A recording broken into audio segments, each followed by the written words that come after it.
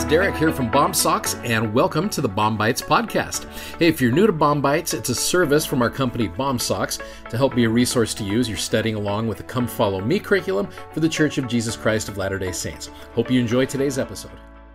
Hope you had a wonderful Christmas yesterday. We get an opportunity to finish up the New Testament this week, and I'm super excited for that as we end with the book of Revelation. Now, I want to start you off today as we're finishing up these final chapters. It's about chapters 15 to 22. But we're going to focus today on chapter 17 and maybe give or take a couple others as well. So I want to show you a picture here that you normally probably don't associate with the book of Revelation. It is this picture right here. And if you're listening to this on our podcast, you might want to go check this out on YouTube or Facebook or Instagram. This is Lehi's vision of the tree of life. This picture particularly is done by Greg Olson, and I love this picture. It is very descriptive as it's showing the various aspects of Lehi's vision. You've got, of course, the tree of life right there. You have the rod of iron leading to that. You've got the great and spacious building over here. You've got the mist of darkness all through there. I think this is a very instructive picture, particularly when you're dealing with the people in this picture as well. So one of the things I want to do with regards to this picture, I do believe that this vision that Lehi had is very similar to what John the Revelator saw in the book of Revelation. It's just a different interpretation of it, and it's a different way to show it. But the message, I really believe, is exactly the same. You go to Revelation chapter 17, where you are basically introduced to the great and spacious building, but it's not said that in this chapter. Now, Revelation chapter 17 specifically, I think, focuses on this great and spacious building, which is called something a little bit different here. And there came one of the seven angels, which had the seven vials, and talked with me, saying unto me, Come hither, I will shew unto thee the judgment of the great whore that sitteth upon the many waters. Now, that is not a word I use very often. Now, I think it perfectly describes the great and spacious building. Now, you keep in mind the next couple of verses right here. With whom the kings of the earth have committed fornication, and the inhabitants of the earth have been made drunk with the wine of her fornication. So, what's interesting, and again, this is a word that I don't like to focus on a lot, but one of the definitions of the word whore is to pursue a faithless and unworthy or idolatrous desire. You see this in the Old Testament all the time, how Israel went a whoring after other gods. So they're going away from what they believe to be true, and they're following after something else. Now, verse number 3, So he carried me away in the spirit into the wilderness, and I saw a woman sit upon a scarlet-colored beast, full of names of blasphemy, with 7 heads and 10 horns. And the woman was arrayed in purple and scarlet color, decked with gold and precious stones and pearls, having a golden cup in her hand, full of abominations and filthiness of her fornication. So there's stuff going on in this building that is not good. Now, verse number 5. You know when your friend shoots you a text and it's all in caps, you know they mean business, right? You look at verse number 5. And upon her forehead, meaning on her mind, was a name written, Mystery, Babylon the Great, the mother of harlots and abominations of the earth. Now, what's interesting, you click on the word mystery, and it takes you to the footnote where it says secret combinations. There is stuff going on in this building that is very mysterious. And mystery is often something that attracts people. So there's things going on there that are really designed to destroy the individual. Verse number 6, I saw the woman drunken with the blood of the saints and with the blood of the martyrs of Jesus. And when I saw her, I wondered with great admiration. The footnote says astonishment or wonder. So what's going on in this building is people are trying to draw people away from the covenant path. And there is something apparently mysterious enough about this building that people are starting to wander over. Now, with regard to this beast, look at verse number 7. And the angel said unto me, Wherefore didst thou marvel? I will tell thee of the mystery of the woman, and of the beast that carried her, which hath 7 heads and 10 horns. The beast that thou sawest was and is not, and shall ascend out of the bottomless pit, and go into perdition, and they that dwell on the earth shall wonder, whose names were not written in the book of life from the foundation of the world, and when they beheld the beast that was and is not, and yet is. What a weird definition to describe the beast, right? I'm going to come back to that in just a second. So when you're looking at the book of Revelation, it's always funny to look at Google and try to find people who have had their own interpretations of what they saw, understanding again that this is all not to be taken literally. There is so much symbolism here. But I saw this picture right here. Someone had done their own Lego interpretation of the beast. Now, if you look right here, one of the beast's heads is red and there is a sword sticking right through it. This refers back to Revelation chapter 13, which comes right on the heels of the war in heaven that we talked about back in Revelation 12. Now, this beast, Revelation 13 verse 1, I stood upon the sand of the sea and saw the beast rise up out of the sea, having 7 heads and 10 horns. And again, these are symbolic of power and complete and total destruction. And upon his horns 10 crowns, and upon his heads the name of blasphemy. The beast which I saw was like unto a leopard, and his feet were as the feet of a bear, and his mouth is the mouth of a lion, and the dragon gave him his power. So this is the world that we live in. This is Babylon. It is very tempting, and it is very mysterious, and his seat and his great authority. I saw one of his heads as it were wounded to death, and his deadly wound was healed. And all the world wondered after the beast. Who is like unto the beast? Who is able to make war with him? He exerciseth all the power of the first beast before him, and causeth the earth and them which dwell therein to worship the first beast, whose deadly wound was healed. So my question is this: who went in and healed the beast after it had been wounded to death? So I go back to this picture of the tree of life that Greg Olson did. You look at these individuals right in the middle right here, and I think this is very instructive. When you see these individuals, I don't know what their intentions are. So for example, this person who's reaching out to the great and spacious building, I don't know what his intentions are. I don't know if he's saying, take me with you, or I don't know if he's saying, please come back. You got this guy in the middle holding the fruit. He's been to the tree, and something about this building is very mysterious. And you got these other individuals here. I don't know what their intentions are, but what we do know is they have wandered off the path. They have wandered off that covenant path that leads to the tree of life, and they are over here. So again, there's something about this building that is causing a lot of temptation and causing a lot of mystery. Now you go back to Revelation 17, the ones in this building are, as it says in verse 14, making war with the Lamb. But here's the cool thing about this: the Lamb shall overcome them, for he is the Lord of hosts. He is King of kings, and they that are with him are called and chosen and faithful. So I focus back on the other individuals who are holding fast to that rod of iron. Called, chosen, and faithful. Now I've connected a verse right there that many of you are familiar with. You go over to section 121 of the Doctrine and Covenants, verses 34 and 35, where it says, there are many called, but few are chosen. And why are they not chosen? Because their hearts are set so much upon the things of this world, and they aspire to the honors of men. So you've got this building over here, this great and spacious building, which is very tempting, very mysterious, and it's getting people to focus on it. What do? Focus on the Lamb. You focus on the Lord of Lords and the King of Kings. And what will happen is there are people, I really believe, in this picture who are right there by the tree of life that don't even know that the great and spacious building is even there, because they are so focused on Jesus Christ. Now back to this idea of the beast who was and is not and yet is. You contrast that with Jesus Christ. Revelation chapter 1, you go right back to the very beginning, verse 8. I am he which is and was and which is to come. I am he that liveth and was dead,